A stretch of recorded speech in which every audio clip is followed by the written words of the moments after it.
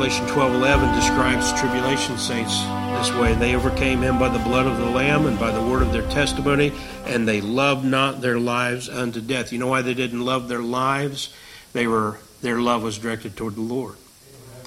That's that self-love hogwash that so many people hear throughout their lives, a lot of them.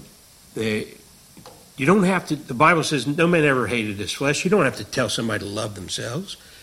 And I heard this when I was a kid. They'd be another kid who's a troublemaker and always picking fights or getting in trouble or whatever. And they'd say, he lacks self-esteem. He lacks self-esteem. That's his problem. That's not his problem. He's a dirty, rotten sinner. That's his problem. He needs to repent. And most of the time that is true. You can see it that that's all they think about themselves. You know what cures all that is when you repent of your sin toward God. The heart of repentance. Self-esteem is the answer. I don't understand Christians, how they go this. Where does the Bible ever say that? Show me the scripture that tells us that we're supposed to run around telling all the troublemakers, you know what, you just need to love yourself more. That might be one of those NIV. NIV, yeah. Well, I don't even think it's in there. I looked, but I looked in those new versions. I did. I thought maybe they changed it. That's one thing I can't find in those new versions. You know where it comes from? People are always trying to fix God's program up. God didn't get it right. So we got to fix it up. Got to come up with our own stuff. That's basically all psychology is today. You go to your psychologist, go to your psychiatrist, AA. Cure is worse than the disease. You talk to people who get involved in that stuff, they're the most carnal people you'll ever deal with. They claim to be a Christian, some of them, but they are not Bible believers. And I've listened to the meetings and I've read their materials. If you're a Bible believer, it should make you want to barf. You spend hours reading AA stuff and it doesn't tell you anything about Jesus Christ. Spend hours reading the psychology garbage. Go to a psychologist. Talk to him. Every once in a while you run across one that claims to be a Christian, but they're not going to give you biblical counsel. They'd have no reason to exist if they did. You ever think about that? It might be in the back of their mind, but their motivation is keep their business running. And a lot of them, that's what it is. They just need you to keep coming back. So that's what the doctors do now. They don't cure people. They just get you hooked so you keep coming back. And you stay on those, what do they call those meds? Maintenance medications. So you're always on, Yeah, Johnny? It reminds me of the philosophers. I think they're the same thing. Where they don't ever want to actually find the answer. They just want to keep arguing about what the answer is. And there's some who've made that connection and said that's all a psychologist is. A one-on-one philosophy discussion. Mary? The Al-Anon, a lot of them at the end, it says, keep coming back. It works if you work it and you're worth it. That is their motto. But you're stuck. Keep coming back. Keep coming back. Yeah, but Xenos, I've told people that I had people give me some CDs. I listened to one of the founding pastors talk about how he's on meds. He goes to psychotherapist. And he says, I'll do it the rest of my life. Sucker. Stand up there as a pastor and telling the world that this book and the Spirit of God is not going to help you. Get hooked on the dope, get into the system, and stay there. Just amazing. Why anybody just sit there and listen to that and not get up and walk out. James 1:12 says, blessed is the man that endureth temptation, for when he is tried, he shall receive the crown of life. See there? Now, temptation in that context includes, it's more like a tribulation and persecution. You know what you're tempted to do when you get under persecution? You're tempted to quit. You're tempted to pull a Peter before Pentecost. What did Peter do before Pentecost? Hit the road. Yeah. And the fourth crown listed is the crown of glory. Who's got 1 Peter 5? Brian, verses 1 through 4, if you would. The elders which are among you I exhort, who am also an elder, and a witness of the sufferings of Christ, and also a partaker of the glory that shall be revealed. Feed the flock of God which is among you, taking the oversight thereof, not by constraint, but willingly, not for filthy lucre, but of a ready mind, neither as being lords over God's heritage, but being ensamples to the flock. And when the chief shepherd shall appear, he shall receive a crown of glory that fadeth not away. So the chief shepherd is Jesus. The pastor, a good phrase for pastor would be under shepherd. And only inasmuch as I am teaching you the word of God is there any authority. Pastor's authority is not in his being called pastor with a capital P, or in his ordination, or anything. Scripturally speaking, the only authority that a pastor has is really no different than your authority. What's your authority? Scripture. If you're going to come up and tell me and correct me about something without the Bible, you know.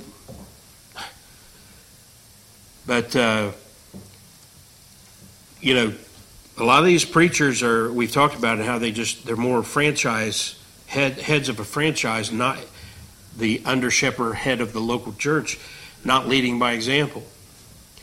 There's this story of a guy that he's a multi-millionaire, and they told him he probably wouldn't last through the night, and he's still alert enough to request they call his attorney and his pastor. And so the attorney shows up, the pastor shows up, and he asked the lawyer to come over on this side. He asked the pastor to come on this side. And he said, take me by the hand. And they did. And he said, I just want to die like Jesus between two thieves.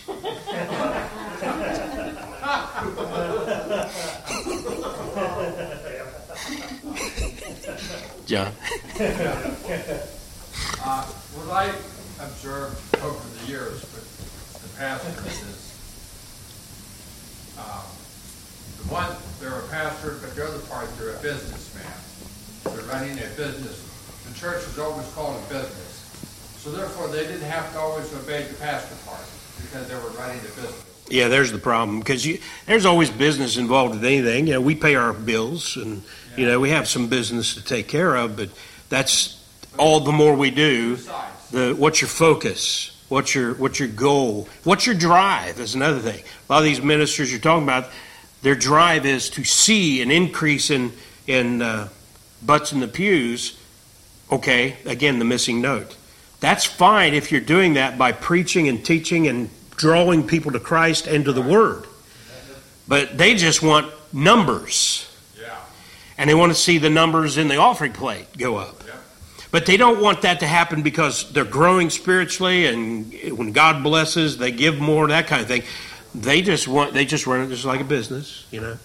That's the problem of it. Yeah. The Bible talks, Jesus was about his Father's business. Yeah. That's not milking the sheep. Yeah.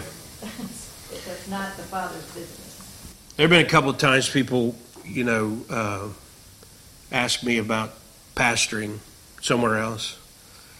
And I would never do that. I don't foresee that happening at all, but I would only do that if the Lord had been putting it on my heart. But then I've had a couple of people talk to me about it and say, you know, you pastor that church over there, they pay, you know, right? You're not getting any money down here, you know. Well, if that's my motivation would be, I'd be packing my bags. But what am I living for? These crowns. You know, if I got in a situation where I needed some pay, and I'd tell you, and you were able to and wouldn't do it, they'd tell me you don't really want me as your pastor. But I'm not in that position I'm not asking for a pay or anything like that.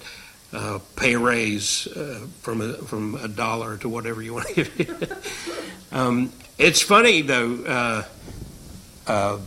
even in the past, when I was in strapped financially, and things were rough, and I prayed about going to the church and saying, I need to have some more money to survive and to keep going.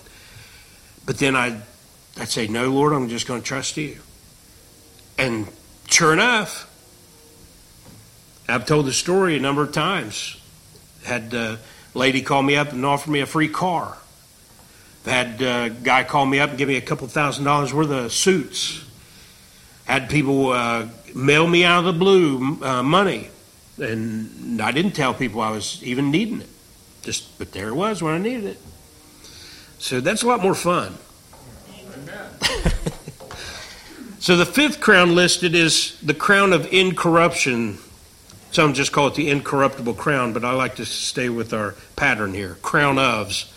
The crown of incorruption, 1 Corinthians 9, 24 and 25 from Janie there. For ye know not that which run in a race run all, but one receiveth the prize. So run that ye may obtain.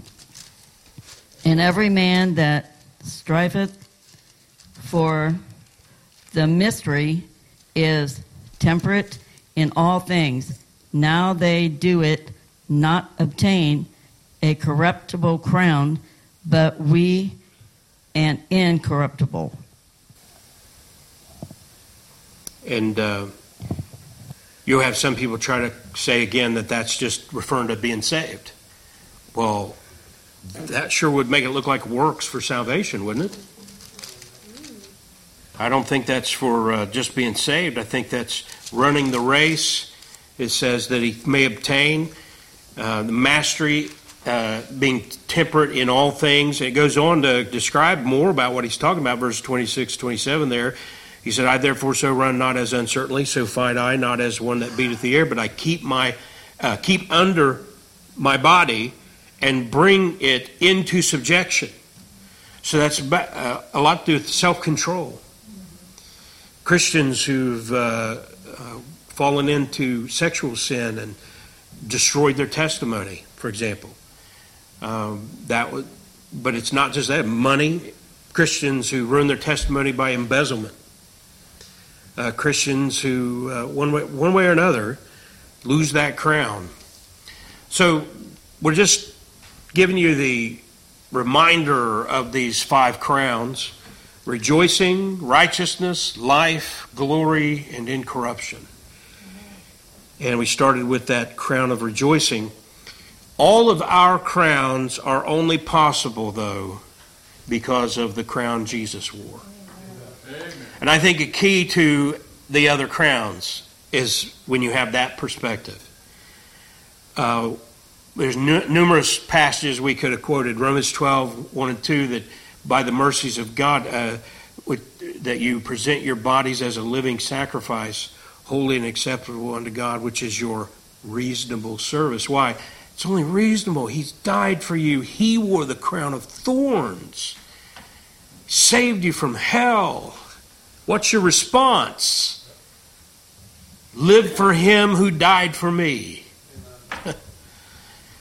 So let's close by reading a portion that we read yesterday in our BBF reading calendar. Mark 15.